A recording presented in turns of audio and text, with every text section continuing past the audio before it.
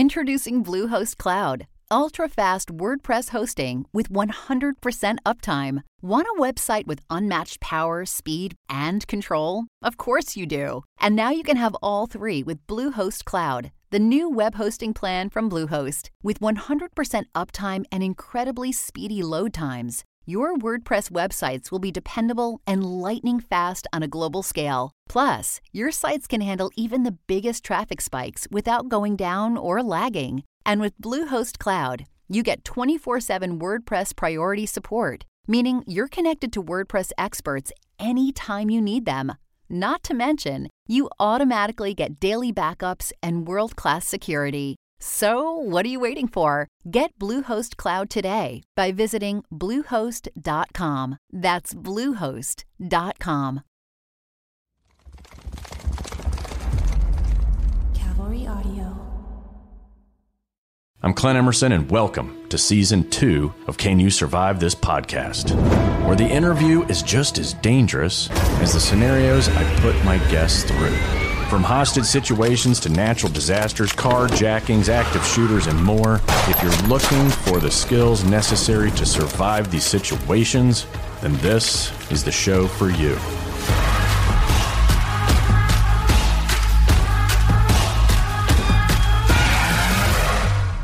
Thank you for listening to another episode of Can You Survive This Podcast, where the interviews are just as dangerous as the scenario I put my victims through.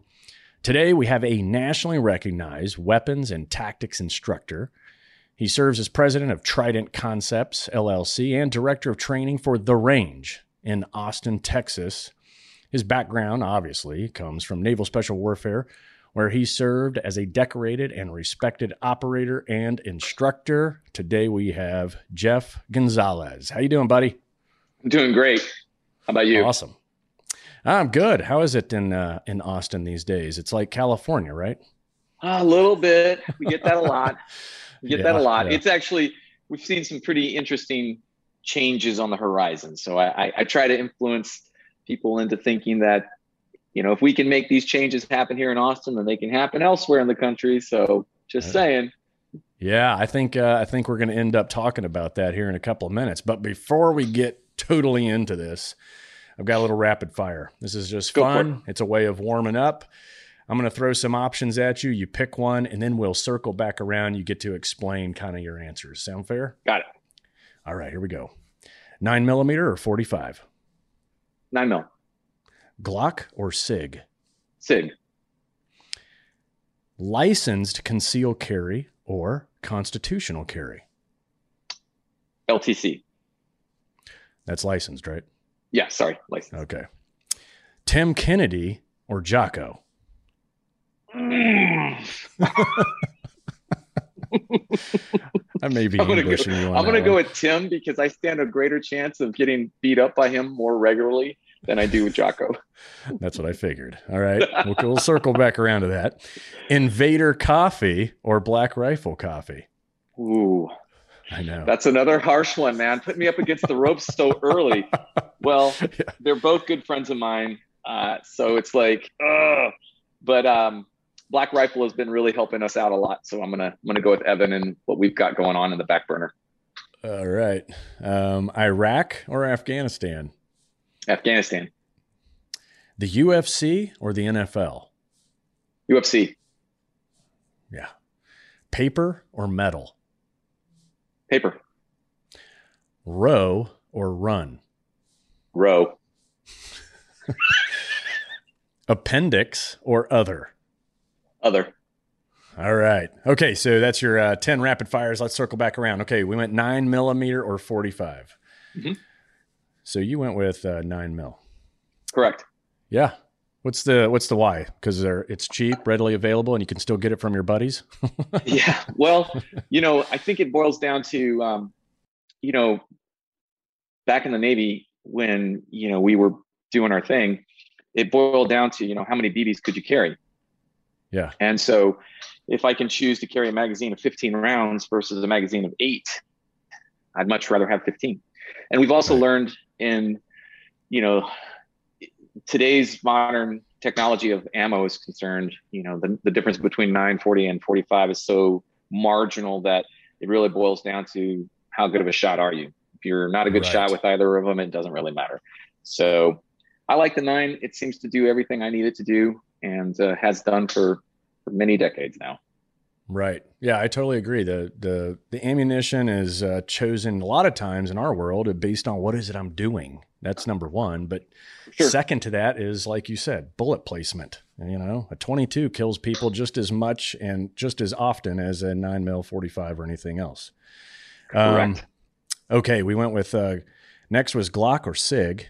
SIG. So give us your why. So, obviously starting off in the Navy, funny story is that when I actually got to Buds, we still had the Berettas. So I went through Buds. I was like one of the last classes that had the Beretta issued. And then when I got to the teams, I got issued the 226. So, spent a lot of time on that particular platform. As I left the Navy and started working, there were several opportunities for me to work with different guns. Glock was one of them. And, I don't really have anything bad to say about them. They're good firearms, but once SIG got into the striker fired market, they really started to bring the heat. And, I'm a big fan of the 320s. I love the 365s. I just came back from a conference where we focused on concealed carry, and predominantly of all the subcompact pistols that were out on our firing line, overwhelmingly the majority was the P365. So, or it's a big brother, the XL. So I've been pretty happy with them. It's funny too, because, in a couple of days, I'm going to be leaving to go up to New Hampshire. I'll be up at the SIG Academy teaching a class this weekend. So, I've done a lot of things with that company. I see them, as far as a firearms manufacturer is concerned, they really are also, I consider them to be more of an advocate for what we do and their engagement with the community. They're very much kind of like out there in the community doing things, a variety of everything, whether it's charitable events or whether it's working with law enforcement or whether it's bringing people together for some sort of, consortium. They're actually out there doing it. Yeah, I agree, man. SIG has come a long ways. And not to mention, when I was up there and checking out their manufacturing, it's important people know that though it's got the overseas flavor and the name of their company, Sig Sauer, every single one of those weapons is manufactured in the United States, right there in New Hampshire. And their CEO is a pipe hitter. Like he is a former Israeli badass running the show. And I put my money on SIG any day of the week. For sure. Okay. For sure. You picked, concealed carry license over constitutional carry. And the reason I threw this out there is, but for the listeners, the state of Texas just September 1st approved constitutional carry, meaning if you're 21 years or older and you don't have any felonies or anything haunting you, then you can go to a store, you can buy your gun and obviously start carrying it concealed that day or the day that you actually get the gun. Whereas what we were prior is licensed, meaning you had to go and take a couple of day course, shoot some paper, and then you can conceal carry that way. Yeah. So your thoughts on that?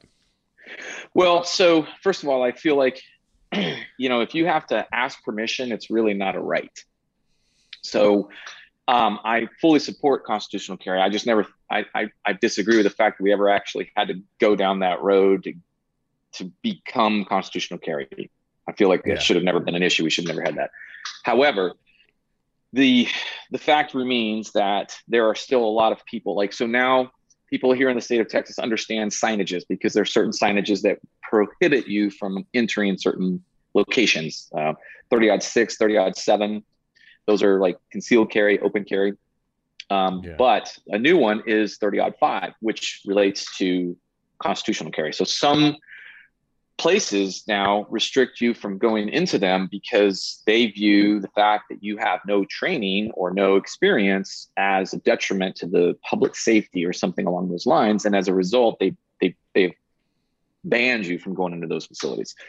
So I'm disappointed in that because I don't feel again that should have been an issue. It's not something that I feel like needs to be governed. It's like you said, you go, you get it, you do the thing. If you're responsible, hopefully you will educate yourself and better yourself. But it's not a requirement. It shouldn't be a requirement. It wasn't a requirement in the Constitution. It shouldn't be a requirement here, but it is. So if you have an LTC, even though it's an extra step, and even though you have to go through the rigmarole of getting it and all the other business, you're no longer subject to that. You can pretty much, if you could carry in there concealed with a license, then you're good.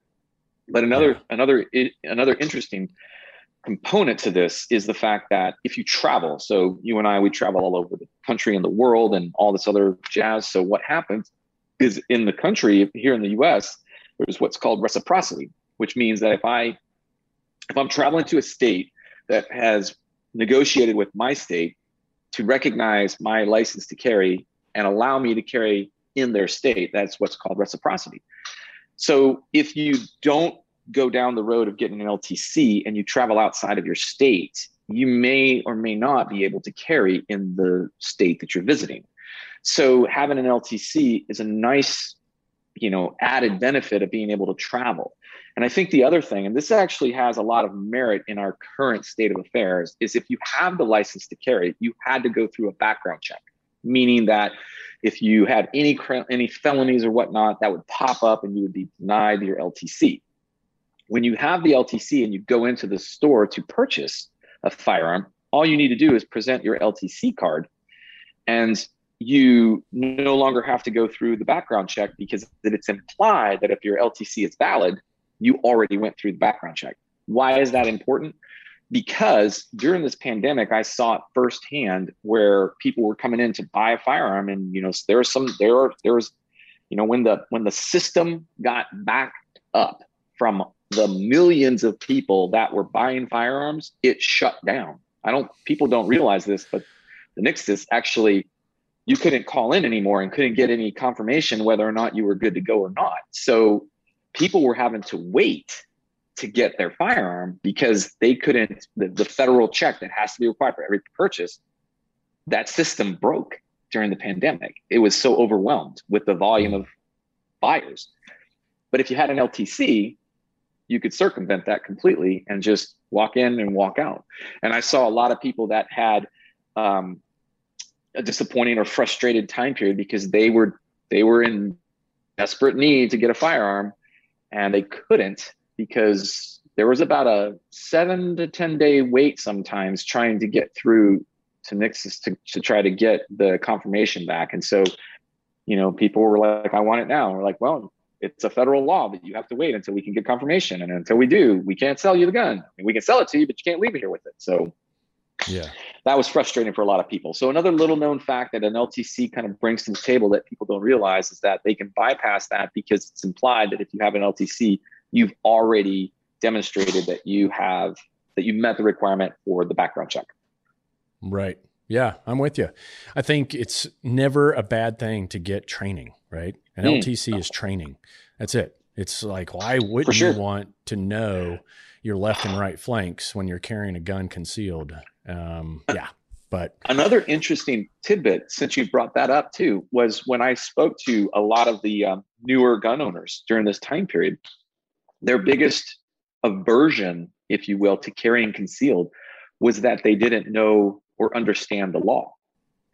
Yeah. The LTC program does a great job, even if it's a surface scan, of at least providing you the information that is relevant to carrying a firearm, deadly force, use of deadly force, that whole bag, all that stuff is covered in the LTC course. So many of them were relieved that information was available to them when they went to get their LTC. So another little benefit there. At the end of the day, if you pull the trigger, right or wrong, you're going to jail that night. That's just what it is. You're definitely going to, that was your worst day. Welcome to the rest of your life. Yeah, exactly. You're listening to Can You Survive This Podcast? Thanks for tuning in. Please make sure to subscribe, rate, and share on the iHeartRadio app, Apple Podcasts, or wherever you get your favorite shows. Okay, so then we went Tim Kennedy, Jocko. Of course, you picked Tim. He lives in Austin. I know that I put you in that position because you did. You're hanging out with him on a regular basis, and sure, this is true. you're picking between an Army and a Navy guy. So I was just really seeing where your allegiance was. Now we know. So I knew that was coming too. I knew that was coming. I knew that. Well, I mean, Leif isn't too far around here. If you'd picked Leif, maybe I could have gone with Leif because he's like he's about 15 minutes further away than Tim is. So I could have done that. I could have gone there. But, Jack was still in the Communist Republic. I don't know. I'm questioning what his thoughts are there. He's like, he hasn't moved to freedom yet. So I'm still Yeah. There's enough of California and Texas. We don't need any more. This is true. Okay. Invader Coffee, Black Rifle. Of course, that was another ambush because Wes is a mutual friend. Wes, who we had on the show, he is Invader Coffee. I know you're hanging out with him too, but for sure. Black Rifle, obviously. That's a tough one. It was a tough one. And Evan and I go all the way back to Afghanistan. And Wes and I have been good friends, and I've got, he is a go-to. I literally drive by his shop almost every day. Yeah. He's a great guy. I love the brand. I love how he represents it. Evan and I have been working on some stuff behind the scenes of sorts, and I'm excited to try to get that rolled out. But, awesome. They are also just down the road from us in San Antonio. So really kind of put the screws to me on that one. That one was a tough one. So I'm gonna give Evan some shit for that one. I'm like, definitely now is the time. Yeah, and once again, you're a Navy SEAL siding with an Army company. Got it. Okay, so now we go with Iraq or Afghanistan. I never got a chance to get to Iraq. Yeah, I never got a chance to get to Iraq. I was slated to go. Yeah, I was slated to go. And some crazy stuff happened, and I ended up going back to Afghanistan. So I spent a good amount of my time there. It was disappointing that I didn't get to Iraq. I felt like, that maybe there was some value that I could have gained from my time there. But, as the way the cards were dealt to me, it was just Afghanistan. I spent, 4 or 5 years going back and forth from here to there. So enjoyed my time there. It's certainly was disappointing to see for lack of a better term, the shit show that happened as we tried to withdraw out of that country. It just was such a God. I mean, I can't. Everybody said it already. I don't need to beat the dead horse any more than it already has been. But that kind of hit home personally to me because there was so much time and energy that we put into that place to try to. Everybody knew that this was never going to be a permanency. No other.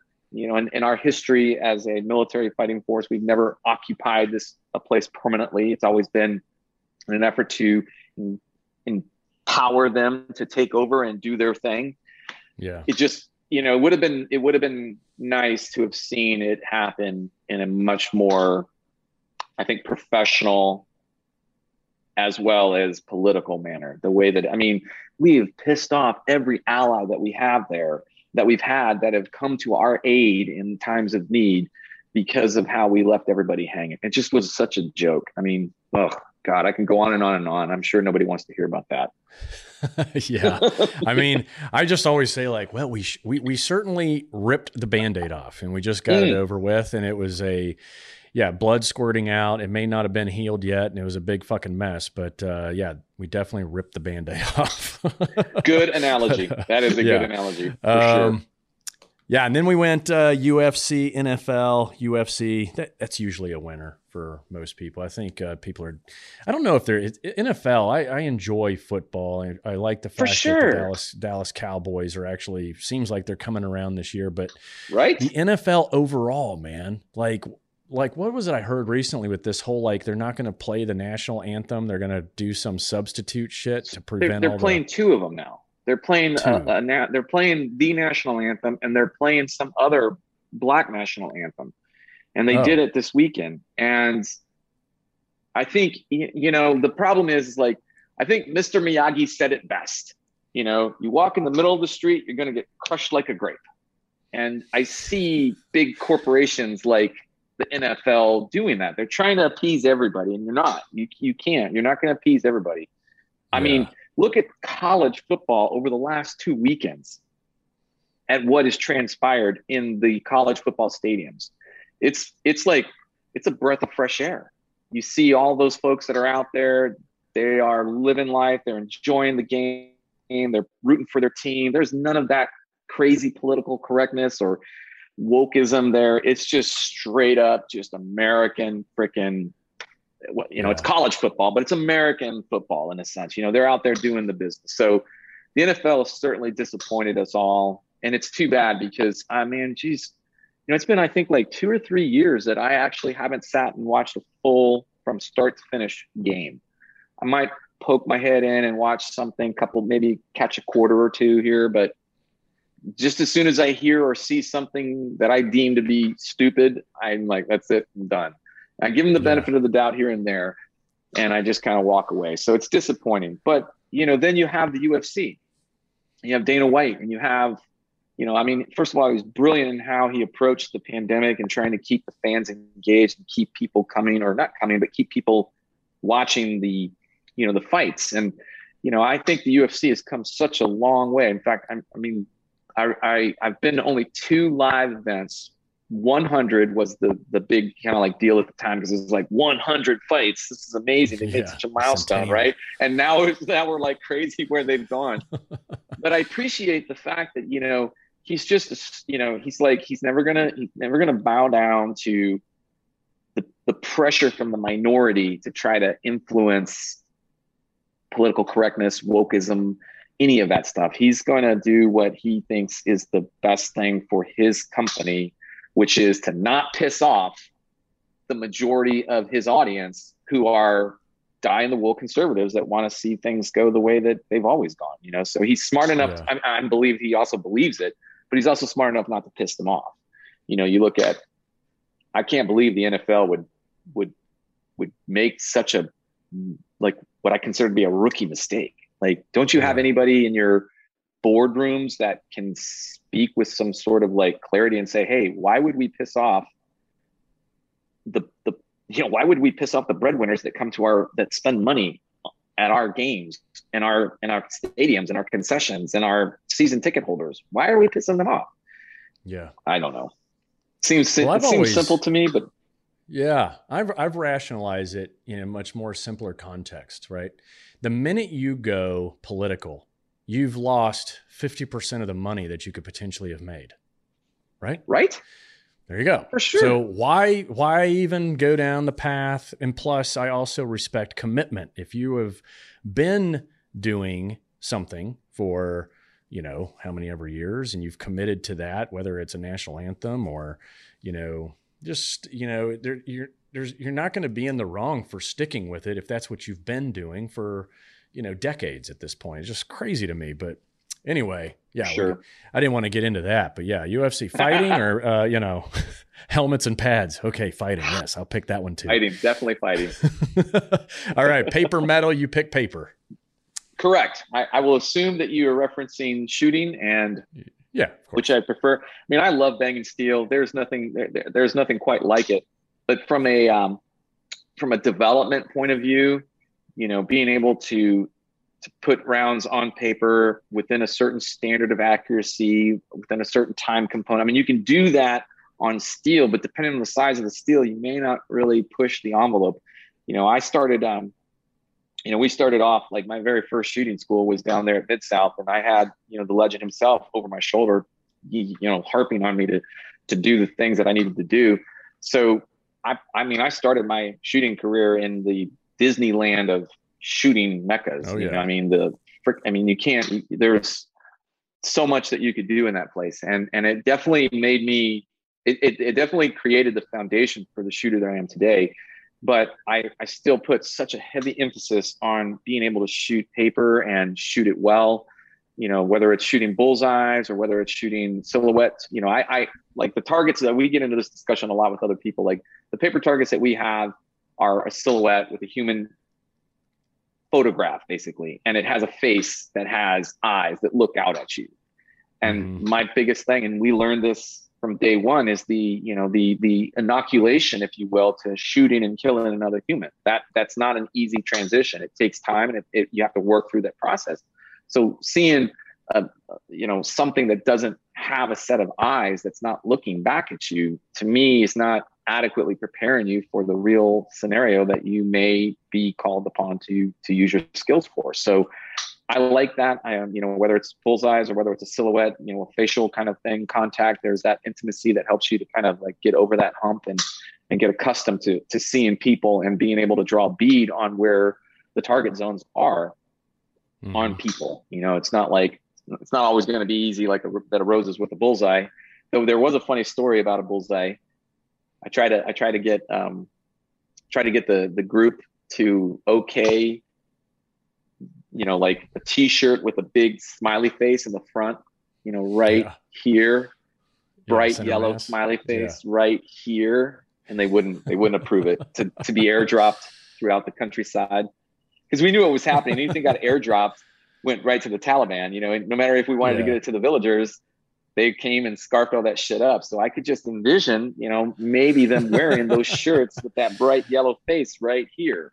Make it real easy. Yeah. It kind of got shot down. Instead, they're wearing multicam and body armor. They're wearing $600 cry pants and shirts and armor and shit. So they're definitely hooked up now. I'm like, damn, I wish I had that loadout. right. Oh my god. Oh shit. Okay. Yeah, run or row. Yeah, you picked row. Oh man, dude. Not a runner. Don't like running. Not anymore. I mean, it's like back in the day. Hell yeah, man. That's all we did. But in these days, it's funny because I say to people, the only reason why you will catch me running is if somebody's running after me, and that's about the only reason that I'm going to really run. Otherwise, I run short distances now, like 100, 200, 400, 800 meter kind of things. But the rower has been such a game changer for me. I can row indoors regardless of what the weather is like. Though I do miss kind of running in the elements. That's kind of like another thing that we came face to face with, whether it was the heat of the desert or the cold of the beach, whatever it was good to be out in that kind of condition, kind of help harden you a little bit, remind you of the elements. But the rower has been nice. It's been easier on my body. I can still put the same intensity that I would trying to run without the same level of kind of, I don't want to say damage, but just the wear and tear. We're high mileage athletes. We've got a lot of miles under the hood, and stuff's starting to break, or just the warranty's expired. So it's getting kind of tough in that sense. Right. Well, yeah, I personally, the row, God, I get so bored on a row machine. I really do, and I'll even crank it up, put it at 10 and sit here and do all this different kind of really where it all was born and bred was CrossFit. We all know that. And nobody knew what a rower was until CrossFit came around, and for sure now it drives me nuts. Like I'll always pick a run over rowing if the option is there, even though I know rowing burns more calories and it's easier on the joints and there's all this great stuff, but there is nothing like going for a run for me personally. I hear you. And I do enjoy that. Just like put it in the miles that I used to put in and do on, all of that. Just kind of nowadays, if I'm running, I might run I might train up for Murph. If I'm going to do Murph. Oh yeah. I'll train up for it. So I'll put a little time on the road to get ready for it. So I'm not totally smashed by it. And if I'm training up for other stuff, maybe I'll put some running in, but the rower has just been kind of like my go-to. For now, I see your workouts. The reason I threw it in there is because of that. I see you put your time lapse, you used to, I don't know if you're still doing it, but you put it in like fast motion, your workout for the day. Just so that it looks like I'm really doing good. I totally get it. Fast. Slow-mo, take it from me. Like I have all these slow-mo videos that shows every fucking flaw that every troll likes to point out, right? This 1500 frame per second camera they used. And every time I'm doing a draw stroke with whether it's a knife or a gun or, with the combat edition videos, I can't even look at the comments because people are like, oh, your finger was, wasn't on the rail and this and that. Or, it's so just true. Like, Yeah. So yeah, I think you're smart with doing the fast, because then you can't, no one can critique your technique, or, oh, your hands were behind your knees when you were coming forward on the row machine. You're using bad form with that snatch. No, that was terrible. Yeah, Why are you putting that up there for people to see? Yeah. So I do slow motion so I can catch all the shit on the planet. We will be right back after the break. Yeah, and then appendix or other. So initially when I kind of put that one together, 3 o'clock, 5 o'clock. And as you know, I went around the country and talked to a lot of very seasoned guys like you. Mm-hmm. And, it really boiled down to 50-50, boiled down to, so for some guys, it's because of, genetics, how they are designed. And sure. For others, it was, there was more tactical reasons, but all of them had great reasoning for where and why they carry a gun. So what are your thoughts on it? Well, I mean, you're absolutely right. You got to define your needs, define your mission. Like we talk about this from a perspective of everyday carry. You hear that term thrown around, everyday carry. Oh, yeah. And we define everyday carry as 80% of the year. All right. So if you were to take 365 days, 80% of that's roughly about 295 days. So for 295 days, you're carrying a firearm. And then in a 24-hour period, 80% of that is, 16 waking hours. That would be 12 hours in the day for 295 days you're carrying. Right. Yeah, so I know where you're going with that this. really puts things in perspective. So are guys really carrying for that duration for the entire year? That's asking a lot. That's a big commitment. And the reality is that, life gets in the way. You may work in a environment that is prohibitive establishment. You can't bring your gun in there, right? Yeah. Or you might work in an environment that requires certain attire, like business suits or scrubs. So carrying a firearm is one of these things that I recommend people take, a little bit broader perspective on. Like, if I want to get to that 80%, maybe 50% of it is going to be on my hip, whether it's appendix or strong side, whatever. Maybe 50% of the time I can get away with that. But if I want to carry a gun, the other 50%, I'm going to have to explore some other options, pocket holsters, ankle holsters, deep cover kind of holsters. I mean, those are things that people don't think about a lot. And, it's ironic that we're talking about this because I just came back from that conference where that was the kind of like the essence of it, is like getting people to carry more regularly, like on a consistent basis. Yeah. And a lot of the obstacles are, I have to wear this, whatever this is, or, I'm running the risk of carrying in my workplace because it's prohibitive, in which case it's like, well, maybe you don't want to do it, but maybe if you do it, you've got to go deep concealment in order to get away with it. You have to sort of think about this. So, and of course, everything comes with a pro and a con. You get into some of these alternative methods of carrying, and they're slower as far as your access is concerned. But then you also can get to some of these scenarios where the individual wouldn't have been able to carry a gun had they not been able to work a pocket or an ankle holster. And so while the draw stroke might be slower, the first rule of a gunfight is to have a gun. And so if they can only carry it on an ankle holster, it's slower, but at least they have it. And that's kind of like the emphasis that I put in the EDC mindset is, all right, so just play along with me and just think about it from this perspective. Are there times when your go-to blaster is not going to be reasonable? You can't get away with shoving it inside of a business suit, or you go to a wedding or like a funeral, like you were wearing something, you're wearing a monkey suit of sorts, and how are you going to carry that? How are you going to protect yourself or your family if your only gun that is your go-to gun you can't take with you because it just doesn't fit into the wardrobe or the attire that you've got? So I like that. I mean, I think it's important that you have options and that you have your go-to, and then from there you keep, you kind of keep your options open and you play with other ideas. And I think our industry in particular can be kind of like very, very kind of like narrow-minded. They'll see something, they'll see me or you doing something, and they're just going to be like 100% committed. That's it. I can only do it this way because that's how they do it. And I'm like, take it easy. All right. There's good reasonings why Clint and I do the things that we do. You know, we put a lot of thought, we got a lot of experience, and there's a method to the madness. For these people, I want you to understand the why so that you can more clearly define your why and then come up with your own solution. Yeah. Yeah. I'm with you. It's, I've changed. I've evolved, right? When I was in, I stood up, you know, a 3-month, course that you may or may not have gone through that was kind of like had concealed carry the whole time the guys were in it, right? You're wearing civilian clothes, you're getting taught concealed carry up front. We had DA approval all up and down the West Coast, so our guys could carry for the course no matter where they were on the West Coast and also on the East Coast. And East Coast was obviously a lot easier, Virginia. Yeah. Right?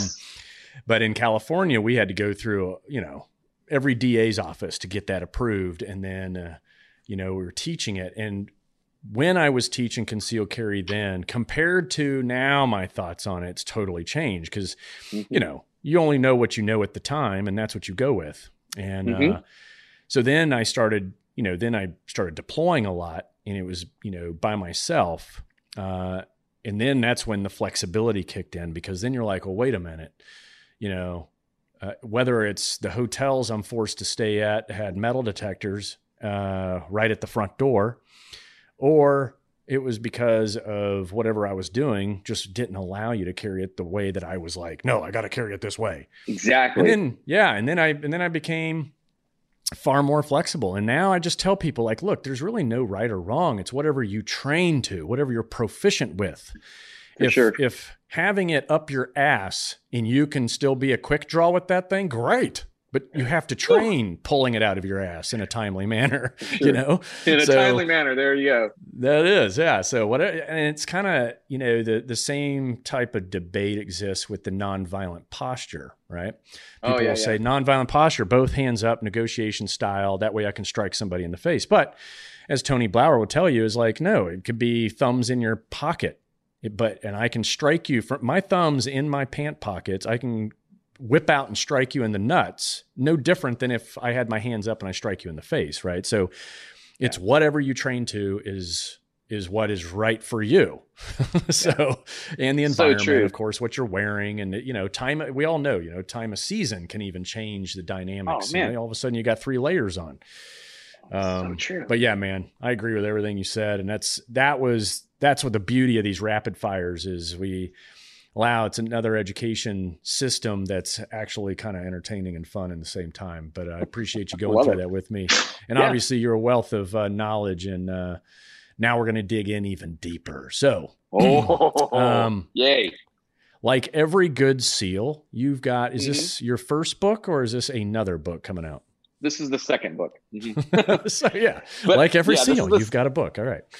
But I have ground to stand on. I wrote the first one like almost 20 years ago. So, you know, there's been a good downtime between the first one and this one. And this one is all about concealed carry. It's just, you know, the subject matter that we've been talking about. It's all about my experience going all the way back into the Navy when the similar kind of setting, you know, like the I can remember first time I had to carry in a low vis condition, you know, we didn't have gear. We didn't have holsters that really worked well like we do now. Like people, I remind people, I'm like, listen, back in the day when I first started, like the very first time I put a gun in my pants, first of all, scared the crap out of me because everything at the time had been always in a thigh rig. You know, everything we did with the handgun was always on the thigh rig. So when I got the chance to go and do this, and I went back to the Armory, the guys were like, go back there and get your concealed carry loadout. I'm like, cool, more gear. They looked at me like I was an idiot. Like, what are you talking about? And the chief tosses me this. He's like, I got him. He tosses me this whole. I figured out it was a holster eventually, but I'm looking at it like it's like this UFO object. I've never seen it before. I'm studying it and looking at it, trying to figure out what the hell. Yeah, exactly. Like, what is this thing? Yeah. And I'm trying to put it on my belt line, and I'm putting it on the outside of my pants, and it just looked so retarded. Looking back at this, I'm like, my God, I just looked like an idiot doing this. And the chief felt so bad. He's like, hey man, it goes in your pants. I was like, what? You want me to put this in my pants? Are you crazy? So that was like the very first exposure to it. And what I ended up doing was I took my 226 no holster, because that holster he gave me was for a Beretta. That's how long ago this was. And I stuck that 226 in my waistband, no holster, in the appendix position without knowing a thing about what I was doing. You know, it was like an OJT from hell, like really had to try to learn as you go, in a sense. So no doubt. I remember like the only time a uniformed Navy SEAL is going to carry a gun concealed is when you were transporting ordnance. Remember that? If you were driving a truck, that was the only time. Or you're riding shotgun and in the back you had, you know, explosives or bullets, then or any, that was like driving from San Diego to like Nyland, you know. But yeah, that's your experience until, you know, then we professionalize, obviously. And then Kydex has just changed the world, right? I mean, for sure. crap. My God, man. And, you know, people don't appreciate where we are right now. But I mean, thinking back to the day, you know, there was like maybe 3 or 4 holster manufacturers making, like, at the time, there wasn't even a name for it. It was like the only people that were doing this were like detectives, you know, plainclothes detectives. So like, there weren't a lot of holster options for concealment back then because nobody was really concealing. And the only ones that were like, you know, police officers that were doing investigations that would go, you know, after the fact or stuff like that. And they would wear, you know, suit and tie or something to that effect. And that was concealed carry. So, you know, now like, geez, you can order, I tell people this all the time, like, you know, on day 1 of a class, if you don't like your holster, you can literally go on Amazon and have a holster delivered to your house, not in time for the class on Sunday, but you'll have it there when you get home. You know, so that's how instant gratification we are now as a society. It's like literally, I can send you the link to a holster on Amazon. You can purchase it and it'll be delivered, you know, to your door tomorrow or the next day or something like that. It's hilarious. Yeah. We got off on a little bit of a tangent, but so my bad. Yeah, no, it's okay. When is this book due out? I see sometime in the holidays, but do you have an exact date? So we're right now it's scheduled to be November the 15th. We might get it out a little bit sooner. But it's going to be in time for, you know, the holiday season, the craziness. You know, it's right now the name of the book is called Concealed Carry Manual. And if folks want, they can go to concealedcarrymanual.com and learn all about it. You know, there's a bunch of blurbs on there, a bunch of information that they can get. And, you know, we'll keep people informed as best as we can. If we can get it out earlier, we will. But right now, that's our target goal, to have it on the shelves by the 15th. Got it. Can they pre-order? Yeah. If they go to that website, it'll have a link. They can go and actually get like like on the queue, if you will. So that as soon as we have them in stock, those are the first ones that go out the door. We will be right back after the break. Now, switching gears a little bit to your career, you know, I like to always ask guys, like, what was their, you know, this being, can you survive this podcast? We love tips, skills, gear that promotes survivability or, you know, weird circumstances you may have found yourself in. Was there like a standout time during your career where you're like, holy shit, that was about as fucked up as they come? and then you had some lessons learned that came out of it. I mean, oh God, where do I begin, man? Jesus, so many mistakes, What's the one? I mean, is there like one standout one? One that stands out to me, you know, that's a really good question. That really is. I think, you know, a lot of it would have to do with kind of like pride and ego, biting off more than you can chew, you know. And we were rehearsing for an op that we never got tasked with, but we were, you know, close to it. And so this particular op was, you know, a hit on a target building, and the only avenue of approach that was reasonable was seaside approach up a cliff. So we had to like scale what I think was like a 60 to 7 foot cliff in real life. And so as we started training for this, they found us a similar kind of location to climb. And it was on the waterline. It was not the same type of terrain, but it was a cliff nonetheless. It was about 85 feet. And, you know, my platoon had a bunch of good lead climbers. I was one of them. And so we were going to be doing a 3-man team to get up there to try to kind of like set up so that we can then bring the helos in and all that other jazz. So we would send these 3-man teams up in intervals just to see who could do it the best. It was of course, what do you get when you get a bunch of frogmen together? It's a race. So that we would launch one 3-man pair, and then a few minutes later we'd launch another one, and it was all like, how well could they do this? And then you would get basically the A, B, and C team, if you will. And so my team was the last team to go up, and we were getting the crap beat up. We were right on the water line. So as the surges were coming in, they're just killing you. You're getting slammed up against the rocks. You're holding on. Your hands are getting shredded because it was volcanic rock. And I remember thinking, this sucks. This is not going to be fun. And as we started climbing, things got a little bit easier. And I remember the caving ladder was right there. And we had a caving ladder that the lead climber would go up and set. And as the element leader, I didn't do the lead climbing. I let the other guy do the lead climbing. So as we started to climb up, I just got tired of waiting, and my corpsman got up on the ladder and he started climbing, and I was like, fuck it, I'm just going to start climbing the rock myself. I'm a lead climber. I can do this shit. So I start scampering up the rock. Instead of using the caving ladder to climb, I'm climbing up hand over hand. And I got to a height that was pretty decent height. Would have definitely killed me if I'd fallen. And I remember the OIC leans out. He's like, "What are you doing?" I'm like, "I'm just fucking climbing. I want to get up to the top, damn it, blah, blah, blah," And he's like, "Well, is there anybody down there still?" And I'm like, I passed Gary, my friend, who was the corpsman climbing. He was climbing up the cave. I mean, it wasn't easy to climb up that caving ladder either. So it wasn't like that was a good deal, but at least you had decent handholds. And so I looked down, and as I looked down to see, Gary was kind of just on the under, kind of just a small little overhang here. And I couldn't really see him. So I remember I leaned away from the rock to see him. And just as I did, the handhold popped. And it was a volcanic rock. So once I leaned back, that one broke. And I remember literally looking at it, thinking to myself, that's not good. And about that time, the other one broke, and I started falling.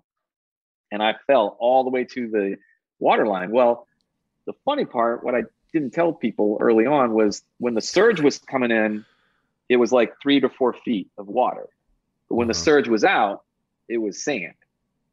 And as I fell, I just so happened to fall at the right time when the surge came in, and I hit the water.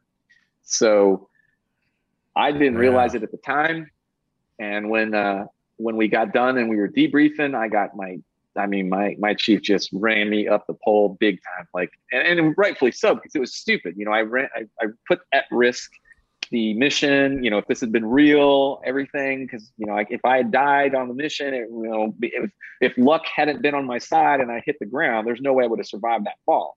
So that was my pride, my ego talking, and that definitely, that was one of my, we all have those 7 lives. That was one. Cashed it right then and there, because it was just luck that I happened to fall in the water when the surge came in. So that cost me. So pride, man. It gets us in more trouble than we really probably should be allowed. That's for sure. Well, what I'm hearing is you're a Navy SEAL that wanted to get out of the water as soon as possible, which really is no different than the rest of us. And I'm assuming the water was cold, because it's cold water. We don't want no cold fucking water, man. I'll let the imagination run wild. I'll let people think what they want to think. But we were the last team to climb up. Everybody else had already topped out. So we've been down in the elements for a while. So let the imagination I know how that goes. Wild. It's I'm getting the fuck out of here. I don't give a shit. Well, and I mean, I think that was my third platoon, second or third platoon. I can't remember. And so you feel invincible. Yeah. You're like, there's nothing I can't do. I can do everything. Yeah. And, that was a big piece of humble pie that I had to kind of it slowed me down for sure. After that, I was a little bit more cautious, because when the gravity of what happened sunk in and I realized, holy shit, I could have died just then. I mean, we all come close to dying several times in our career, but that was really close. That was really close. Yeah. The surf zone. Poseidon was with you that day. Yep. Man, that's awesome.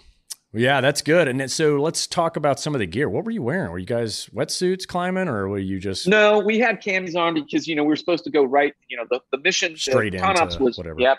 pretty much right into there. We were going to lay up right here, and we had Overwatch, and we were going to kind of call in the big guns to do the business and all that other fun stuff. So yeah, we were slick. And that was another thing too, because we were climbing. We didn't have we had our rucks at the bottom of the caving ladder. So then we had to pull the rucks all the way up. So we climbed slick with just rifle slung and just a very, minimalist H gear of sorts, just enough. Because you're wet, so you're carrying all that weight up the cliffside. It was a great, we did everything. We tested it. We went out and we tested all our, how much do we weigh when all our shit is wet? Things like that you don't really consider. You're like, I'm 165 pounds soaking wet. Add all my gear, I'm like 205 now. What the fuck? How'd that happen? So so it's like the only time I could claim to be 200-pound club when I had all my gear and I was wet. That's awesome. Yeah. And it's important, for those listening, you don't know what a caving ladder is.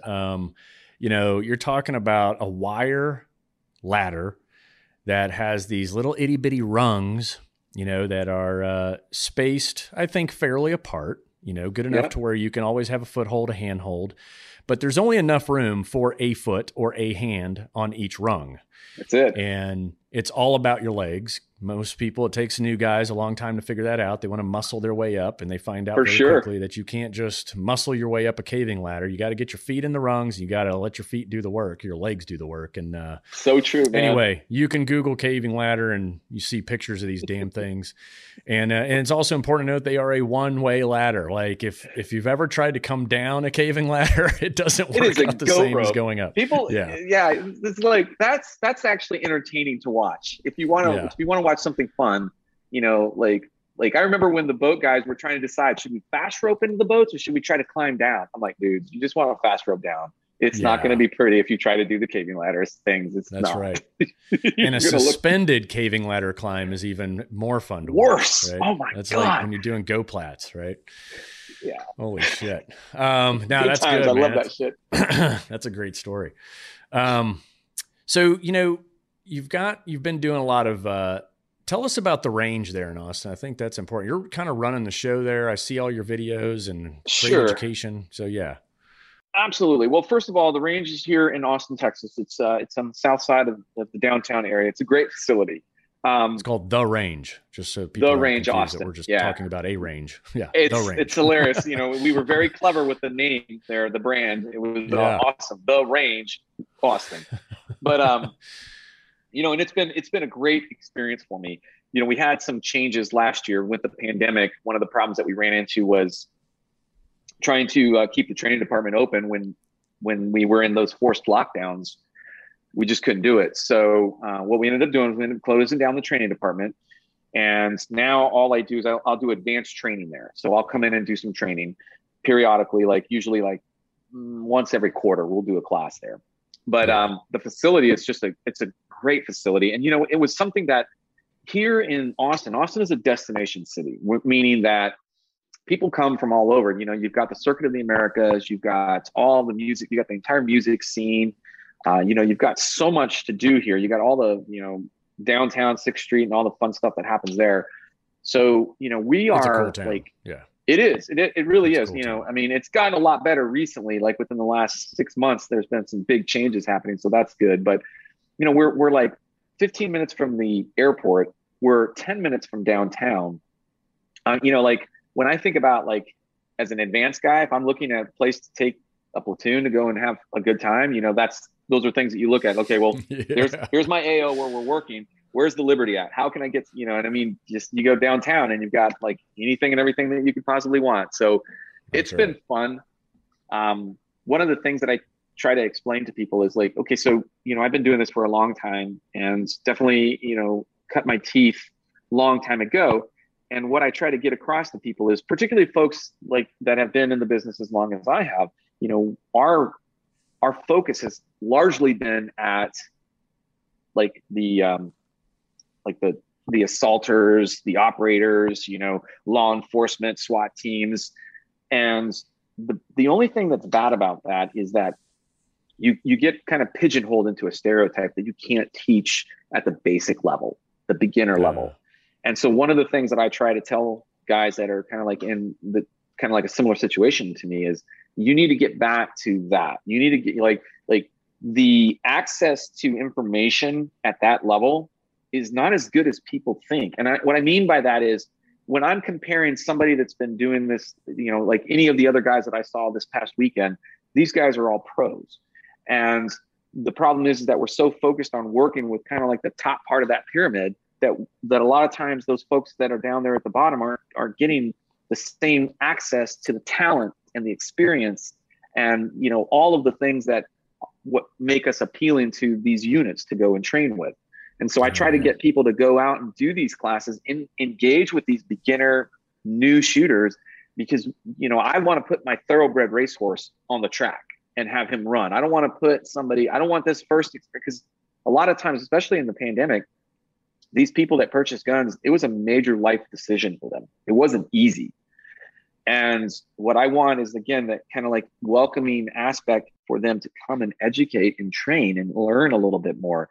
So if I can put a thoroughbred racehorse at, you know, on the track for them to kind of marry up with, it means that their experience is probably going to be a positive one. They'll have a positive experience that will then hopefully encourage them to keep wanting to come out and train or learn or enjoy the activity of shooting as a sport, whatever the case might be. So, you know, that's what I feel we really did well there at the range was we really opened the doors up to those types of individuals. Like, you know, the staff that we had are all great guys. We had a few team guys, some SF guys, a bunch of law enforcement guys. And, you know, our mandate was make them feel comfortable, welcomed, and encouraged to keep training. Even if they didn't have a positive outcome, as long as they had a positive experience, that was a win.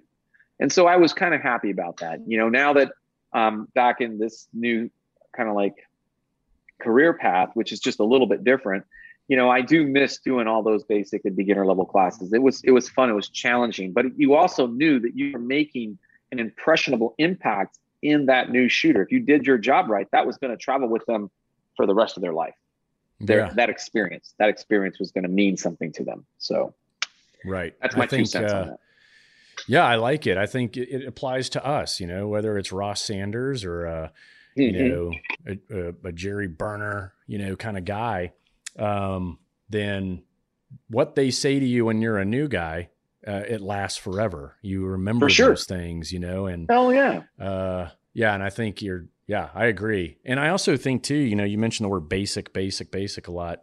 And I think people forget that really our job with any skill out there is you master the basics, then you will become advanced. It's not about showing up and learning some Jedi stuff. There is no Jedi stuff. It doesn't exist. It's so mastering the basics is what makes you a Jedi, right? Man, I love that. That is perfect. That is exactly the key. Like I told people this for years. If you know, the secret to winning is simple. Master the fundamentals and then execute them faster than the bad guy. Yeah. That's it. That's all it takes, you know? And, you know, there's sometimes people lose sight of that because, you know, in today's world, you know, technology is pervasive, you know, it's like, boom, shoved down your throat. So you see, you know, and let's be honest, sex sells. So you see something sexy on an Instagram video of some sort, some guy doing some Hondo rolls and, you know, coming up and whatever, you know, and he's got all this cool guy gear. Unfortunately, people are, you know, that's entertaining. And I'm not dissing it to what I'm saying by that is you got to make sure that what you're looking at matches what you need. Because there's the needs and the wants. I might want to go to a fantasy tactical camp and learn all that cool guy stuff, but do I really need to? Or would I be better served doing something more constructive with my time, talent, and treasure? And that's what I try to get across. You know, it's hard because marketing has gotten so good that, you know, you can, I mean, we've all been swindled before, you know, I've been swindled, you know, I've been, you know, suspect to the snake oil salesman many times. So, you know, I feel for people that are trying to get in here and trying to find good quality education in this world right now. It's tough. It doesn't matter the industry because we're all in it kind of with that social media and whatnot. But hopefully people can start to get good. You know, like I always try to tell people, like, you may want that, but do you need that? Mm-hmm. And once you get your needs met, go out and have fun with your wants. But work on the needs first. Yeah, I like that. I like it. It's good stuff, man. You're listening to Can You Survive This podcast? Thanks for tuning in. Please make sure to subscribe, rate, and share on the iHeartRadio app, Apple Podcasts, or wherever you get your favorite shows. Obviously, you are a wealth of knowledge, especially when it comes to this shooting world. And obviously, your name and reputation is credible and confirmed, even as you articulate yourself so well. We could probably go on, but sure. I am going to go ahead and throw you into this hypothetical survival scenario. So are you ready, Mr. Jeff Gonzales? Ready. Okay, so here we go. Dun, dun, dun, dun. I think they put some theme music to this too whenever they edit it, so you'll love it. What would be your theme song, Jeff? If explosions were behind you and you're dressed like John Wick, what song would be playing in your head? Man, it would probably be like I grew up watching wrestling, so it would have to be like a Leonard Skinner song of some sort, It would have to be, just thinking about all those wrestlers that would walk out with those songs, like, oh my God, Freebird would probably be a good one. It's hard to go wrong with that one as a walk-on song. Yeah, that's either that or AC/DC. Something from AC/DC. That'd be a good one too. Yeah. I would throw in the theme song of The Fall Guy. That'd be mine. Yes. Oh my God. Yes. Yeah. What a great show. Oh my God, what a great show. I love that show. All right. Getting on tangents again. Okay, here we go. Yeah. Your scenario, okay, just keep in mind, talk through your answers if you want. It's all good. I'm going to give you choices. The only right ones are the ones on my piece of paper here. So we'll have fun with this. But this is just so listeners get to hear you think it through, your answers, our banter, and hopefully they walk away with some skills that would help them if they found themselves in some tragic situation. So here we go.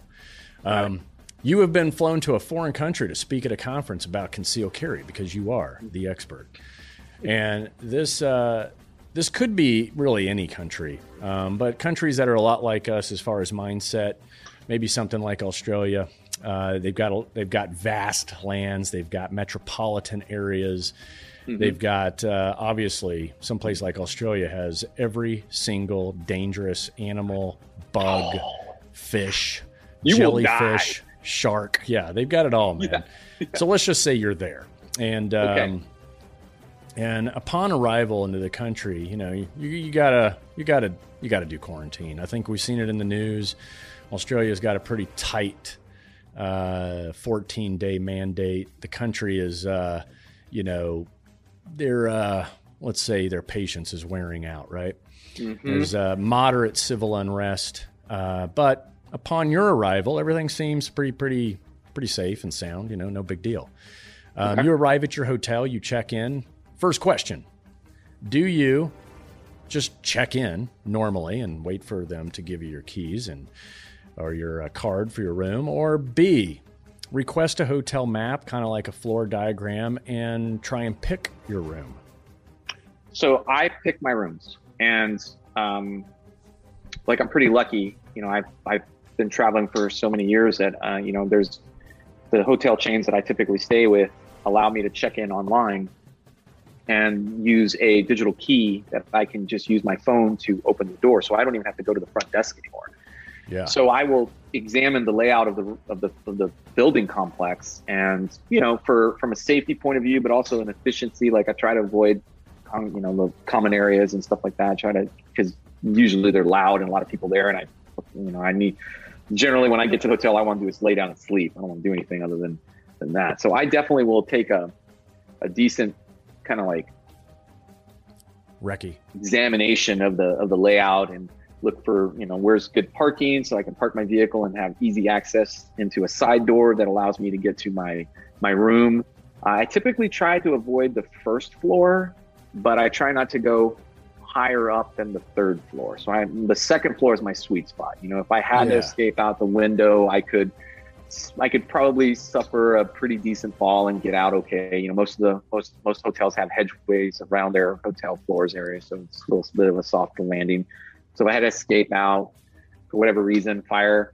I've been in several hotels that have actually caught on fire. I should say several too.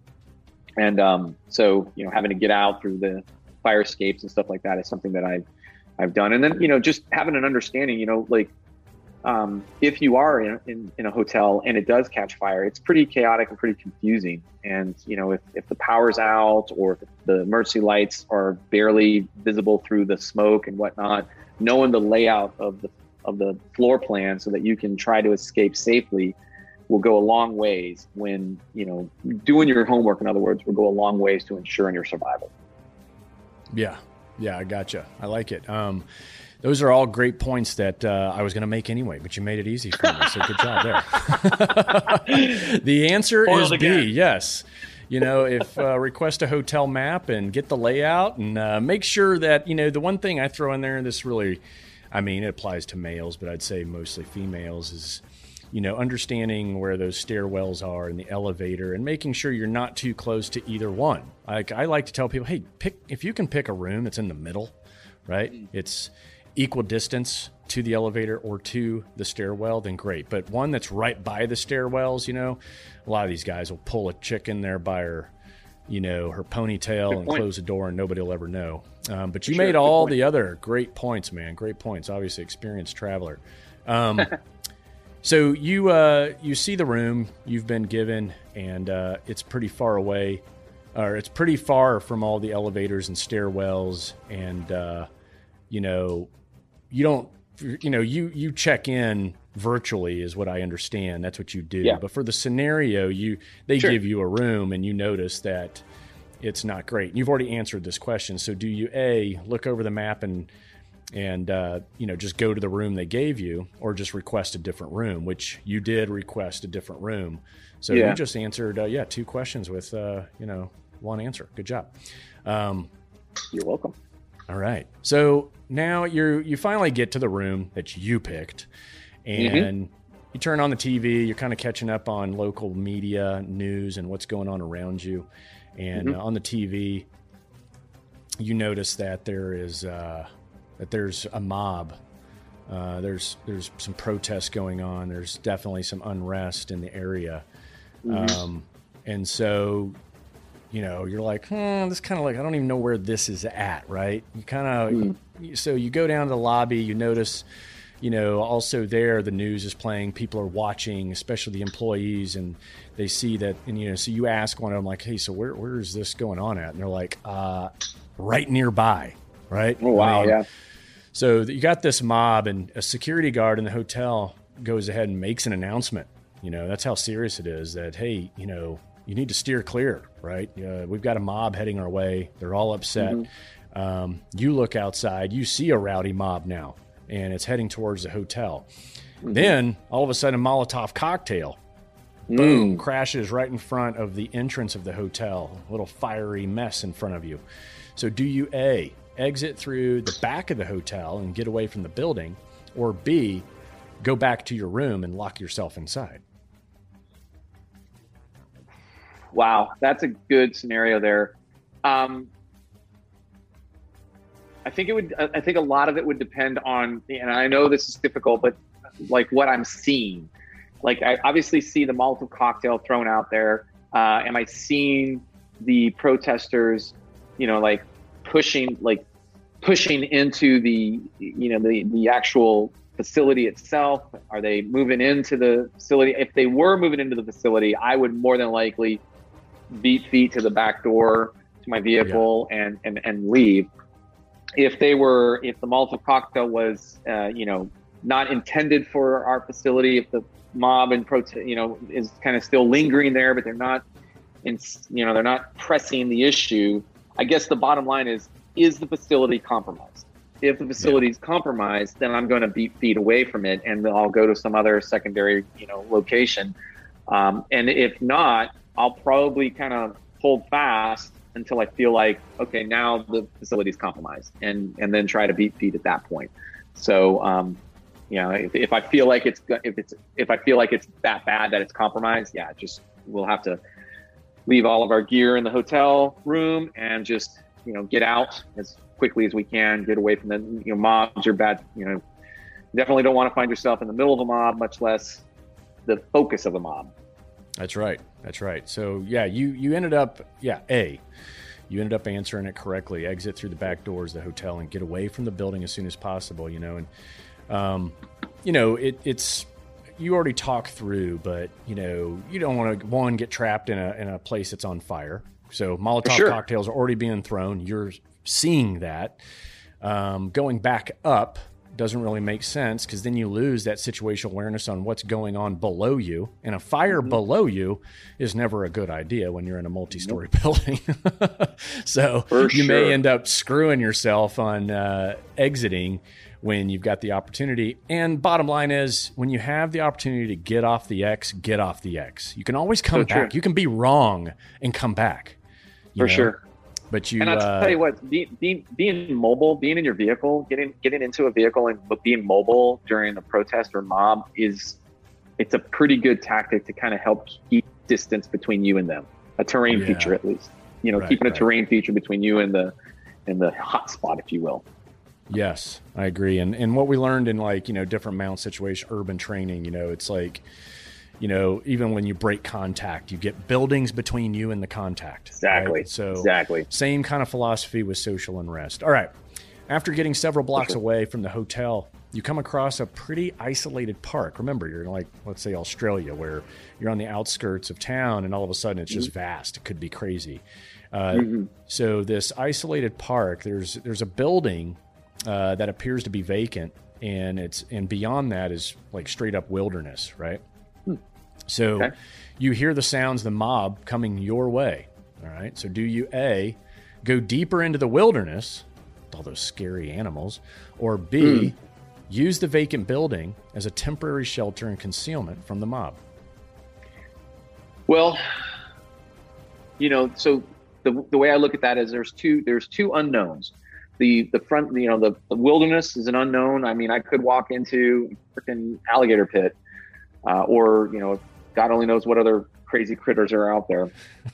And that's a little bit more uncontrollable in a sense. I can't necessarily control the wilderness as much, even though it would offer me good concealment. And even though I probably could bet that pursuit by the mob would be limited, simply because they live there. They know how dangerous the wilderness is. They're probably not going to pursue me into the wilderness. So there's a temptation to want to go into that wilderness. But if they didn't see me move into the building, and I could shelter in place in the building in an area that gives me a good vantage point of their approach, or maybe I can see kind of what's happening in a broad scope. I can kind of see, because I also would, if you're going to go into the wilderness, what are you going to do once you get there? How long are you going to stay? What's your plan? How are you going to get back to civilization? Because if you just kind of start moving down there, what's your plan at that point? So I would feel a little bit more comfortable sheltering in place in the abandoned building if I could find a good vantage point that allows me to kind of see what's happening in front, with still the opportunity, should it arise, of beating feet in the wilderness if it got down to it. If they start if that abandoned building gets compromised and now I really have to beat feet, well, I'm gonna run into the wilderness and play the odds. Hopefully they won't chase me, and hopefully I won't get stung by some 3-colored freaking 8-legged venom spitting crazy creature of some sort. Yeah, exactly. I mean, kangaroos will kick your ass. I mean, damn straight. Yeah, I wouldn't want to run into a kangaroo. I heard this story. I'm sorry, I have to bring this up. I heard this story that if you ever see a kangaroo in a body of water and it looks very docile, never go in after it. Apparently, that's like a trap. They'll pull you in and drown you, apparently. That's a thing. I don't know if that's true. But if I'm in Australia, I don't know. But if I'm in Australia and I see a kangaroo, I'm going to give it wide berth. Even if it's in the water and looks cute. Wide berth, buddy. You got it. Yeah. Yeah, good luck. I'm not into, you see any animal out there, maybe a dog I'd save. But after that, I'm not saving anything. I don't really give a shit. I don't know if that makes me inhumane or what, but yeah. No, it just makes you probably a survivor. Yeah. So, all right. Yes, you are correct. B, you use the vacant building as a temporary shelter and conceal from the mob. Plus, it's closer, right? I mean, if you got if it's half the distance than the wilderness behind it, it's in the foreground. Like, sure, why not use it? Whether it's temporary or not, you're going to go to that first, right? It just makes common sense. You get inside the building, and it's never easy, right? It's never easy. You encounter a guy who appears to be completely high out of his mind. And as soon as you enter the building, he charges you. Okay. Oof. So do you A, face him head on, kind of pivot right, throw an elbow and knock his ass out? Or B, run right out back the same door you came in? Yeah. Well, run out the door I came in the direction of the mob, or manage the single contact that I have to deal with. I'm going to play the odds with a single contact, and I'm going to take my chances with one person versus a mob. Maybe I can try to de-escalate the situation. Maybe I can try to, calm him down. If that doesn't work, then the bob the weave and getting downright physical would probably be my better choice than trying to play the odds that I would have equal chance against multiple opponents in a mob. Yes. That would definitely be bad. Yeah. Your tactical decision making is strong today. Yes. So yes, A. Yes. You face him head on, you swivel, you juke left, go right, elbow him, and knock his ass out. Good job, Navy SEAL. Perfect. All right. So you strike for the knockout, and you knock the junkie out cold. Next, do you A, hunker down in the building and wait for the mob to pass, or B, take the opportunity to pat down this junkie because he may have something on him that could be useful? Well, absolutely. I mean, if he came at me in a threatening manner, I would certainly give him a cursory pat down, primarily just to look for weapons. I don't want him to wake up and come at me with now he's super pissed off and he breaks out a weapon. Maybe he didn't go for the weapon at first. Maybe he was just trying to scare me off. But after getting tuned up, he's probably a little agitated with me. So I'll probably pat him down for weapons, and I'll look for, any other, if I'm kind of on this, at this point, I've kind of gone into a E&E mode. And so I'm going to be trying to like survey and acquire any equipment that will help me to improve the odds of my survival. So if he's got a cell phone on him, or if he's got cash, or if he's got, I don't know, a map to the treasure across the way, for sure, I'll take all that stuff and, we'll play with it and see what we can come up with. But I also just want to make sure that if he does come to, that I don't have to deal with any weapons or any kind of other, anything else of that nature. So yeah, that's probably how I deal with that. Good job, man. Yeah, B, you're going to pat him down and check him for what he's got. And you're lucky because you find a set of car keys in his pocket. Ooh. And you'll hang on to those, of course. Okay. And you can see a crappy old Honda out back that this car belongs to. So suddenly a Molotov cocktail comes flying through the window, right, just as you find the keys. And the mob wants to burn this, what they think is just an empty building. They probably figure, well, hell, let's light it on fire because why not? For sure. Yeah. And so do you, A, run out of the building and sprint straight towards the Honda, or B, you may add a little zigzag to your run and keep your head low and escape towards the vehicle? So the vehicle's in the back behind the building? Yeah. You can see it. You can run to it. It's just really a matter of you beelining it, or you kind of being a little smarter about how you I'm going to probably approach it a little bit more cautiously. Instead of going for a straight beeline, I might try to, take a couple of zigs and zags, just see what else I can see. Maybe as I'm approaching the vehicle, I don't know how far it's away, but if it's a good distance away, I probably don't want to go for a straight beeline. I might try to cut and bob and weave just so I can get better angle on what I'm running into and seeing. Yeah. As soon as I start to clear the building, now I'm exposing myself to whoever could possibly be, outside the building seeing me. So, if I can find a more discreet approach, then I will. So if not, I'll zigzag. And I guess last case, if I'm being chased, I'll run straight for it. Yeah, there you go. It's you're right. You want to zigzag. You want to look for cover and concealment. I think people that get into really scary situations and fear takes over, panic kicks in, they tend to think, oh, I just got to run to the finish line. When the reality is, between you and the finish line could be a lot of stuff you could resource to protect yourself, hide yourself, and you should look for those items. Absolutely. And zigzag, with, you and I both know the zigzag it's always been there, right? If you're running from building to building in Iraq, you're just, for sure. Now I know you and I both know plenty of snipers where you can zigzag all day and he's still going to put that bullet in your back.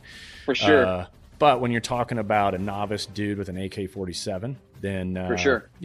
It's zigzag can help because it's forcing the shooter to change windage, elevation, all at the same time. And so, you want them to be inaccurate, and you want to make it hard on them. You want to be a hard target. Okay. Damn straight. Good job, buddy. Hard target. Good job. So you zigzag, and just in case shots are fired, you get to the Honda. Luckily, the key works. Okay. You get it out on the road, and you get out of Dodge. When the mob forms a human block ahead, right? There's this human barricade in front of you. Okay. Sure. Do you A, floor it, plow through it, or B, slow to a stop at least 20 feet away or more from the mob and kind of take a moment and assess? I would approach it and assess. And what I'm specifically looking for is, what are they going to do? Are they going to let me through? Maybe they realize that they don't have a beef with me and they're just going to let me through. What I'm hoping for is that they start to approach the vehicle, because if they start to approach the vehicle, they'll break their line. And then at that point, I have, gross tonnage on my side. Once they break their line, if they're in a human interchange, they're about ready to walk into the surf, all interlocked and whatnot. I'll wait for them to break that and start to approach the vehicle. And then as soon as they start to get close to the vehicle, I always encourage self-preservation on everybody's side. So when you see 3,000 pound vehicle approaching you, even at 10 miles an hour, you might want to move. You might consider self-preservation at that point. And I think most of these people would probably think that. I mean, there's some brazen folks that are like, go ahead. I'm like, buddy, if it's between you and me getting home to my family, I will run you over, back up, run you over again, back up, run you over one more time. Just saying. That. Yeah. Yeah, but you're spot on. As of course you are dead on. You want to at least slow down. You kind of want to assess. Plus, vehicular manslaughter in a foreign country is always a bad idea. For sure. Self-defense, yes, but I think the end state is, hey, if there's other options, we should always look for the other options. I agree. Yeah. I agree. And plus, your car happens to be painted, and it says Australian Government Mandatory Vaccine Enforcer written on the side of it. Yeah, buddy. I don't think there's a bigger target that you could put on my back at that point. That's it, man. Yeah, I'm not sure what this mob's mad about, but if you watch the news right now, that might be what it is. I don't know. Good to know. Okay.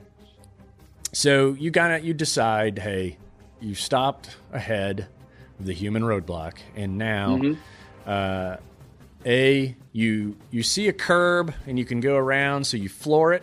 A, do you floor it and go around the curb, around the people, up onto a curb and around the people? It's probably a better way of describing it. B, or just put the car in reverse and execute a good old-fashioned reverse 180 and go the other way. Don't J-turn. Man, without knowing what's behind me, I'm almost like, I would almost say that inside of a vehicle, I stand a better chance moving away from them than even trying to pop the curb and run up on the curb. I mean, if I get stuck, and a Honda doesn't have a lot of clearance to pop over a curb, even though I should be able to do it. I don't know how high these curbs are. They could be a lot higher than I might like. So I would probably, in all honesty, you never get that. You don't have that many opportunities to pull a J hook, J turn. So I would probably take the opportunity at that point to go ahead and floor it, get that thing spun around, and try to move away. Move away from that. If that's a known threat, I'll try to move away. Use the vehicle as a force multiplier to get away from them. I gotcha. Yep, and you are correct. You put the car in reverse and execute that 180 and get the hell out of there. And you bring up a good point. Vehicle survivability in these situations becomes the most important. You don't want to just pop a tire on a curb when you could have just gone the other way and kept your car intact, right? Absolutely. And performing a 180, it's really not that difficult. It gives when I don't know if you got to go through any of the driving schools. ITI was really popular. O'Neill became kind of like the go-to, and there's others that, whether it was high performance or rally, different surfaces. I ended up going to all of them, like almost it seemed like every year once I was on the East Coast. But doing these 180s and J turns and stuff, they are without a doubt a great tool, and being comfortable with your vehicle is without a doubt a life-saving skill. And doing these skills, they're very Hollywood, but the reality is by doing them, you learn what your vehicle can do and what it can't do. And that's really the key. If you guys decide to get out to a big open parking lot, start doing J turns and reverse 180s and stuff like that. We did not tell you to do that. We didn't tell you to do it, but make sure your tires are about 5 psi over max. Okay, you don't want those tires to roll, or you'll end up in that big parking lot with flat tires. Make sure you got your seatbelt on, because seatbelts is what engages airbags. Okay, now in my world, you didn't wear them because I didn't want the airbag to go off. If the airbag goes off in the middle of a car chase or whatever, then it disables the vehicle. Right. Yeah. So now you're totally screwed. You got to go get a whole new vehicle. So anyway, all right. So you pull a perfect reverse 180, and when you get the rotation, you accelerate away, and then several buildings, including your hotel, are now on fire. So luckily you got out of there. The mob is in your rearview mirror. All right. So things are looking good. You pass a small airstrip that has not yet been destroyed. Okay. So do you pull over, go ahead and pick those wafer locks that they have on the Cessna, little 172s and fly away, or B, get on the highway and drive to the U.S. Embassy? I would that one is actually not that hard, because if you put the U.S. Embassy in the equation, I'm going to say move to the embassy. The embassy is your safe haven. That is where you can finally take a breath and relax. And actually, once you get inside safe haven, I mean, you've got everything at your disposal at that point. As an American citizen, what I think a lot of people don't realize they don't value is when they travel, not knowing where your embassies are, not knowing how to get to even a consulate, not knowing where the consulates are, not knowing how to get there, in dire straits. So even though I would like to fly, Australia is a big ass continent, and that little Cessna isn't going to get me very far, So I'm going to keep the goodwill rolling with this Honda, keep that goodwill rolling, and get right to the embassy as quick as I can. I agree. Yep. Go to the embassy, and plus you have to know how to fly a plane in order to fly the plane. Yeah. So good point. Go to the embassy. Stick with what you got. I like that answer. Yeah. And dude, you definitely reasoned your way 10 out of 10, and you have survived this podcast. Good job, Jeff Gonzales, Navy SEAL. Yes. Oh, hey puppy. Author of Conceal, Carry Manual. We'll be, where can people, I really do, let me start over. I appreciate you coming on the show. And man, it was a good time. You're obviously a wealth of knowledge. Where can people find out more about you and everything you got going on? So the easiest thing to do is send them to the website, tridentconcepts.com for all of the training side, and then concealcarrymanual.com for that. I'm on all the social media platforms, and I have those links on our website because I can't remember all the appropriate call signs for each of them. Yeah. So I gotcha. That's the easiest. It's easy in today's world to send people to the website, and then they can click on the little Facebook icon or Instagram icon, and we're on all of them: Facebook, Instagram, Twitter. So definitely come join us and all of my my fun and debauchery that I like to try to maintain. Yes. All right. Well, there you go, everyone. Jeff Gonzales. You can Google that or search it on any of your social media platforms. Trident Concepts or Conceal Carry Manual. So there you go. There's lots of ways to find him. Get in touch with him. And I would say go get some training from him and his team. And like I always say, keep it simple because crisis will complicate the rest. And until next time, be safe out there.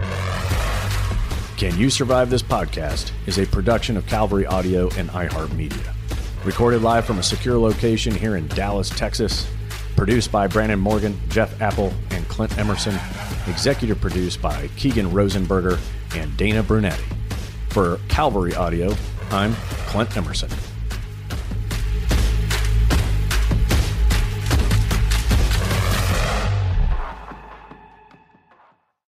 Our kids have said to us since we moved to Minnesota, we are far more active than we've ever been anywhere else we've ever lived. Moving to Minnesota opened up a lot of doors for us. Just this overall sense of community, of values that, Minnesotans have. It's a real accepting, loving community, especially with 2 young kids. See what makes Minnesota the star of the North. New residents share why they love calling it home at exploreminnesota.com/live.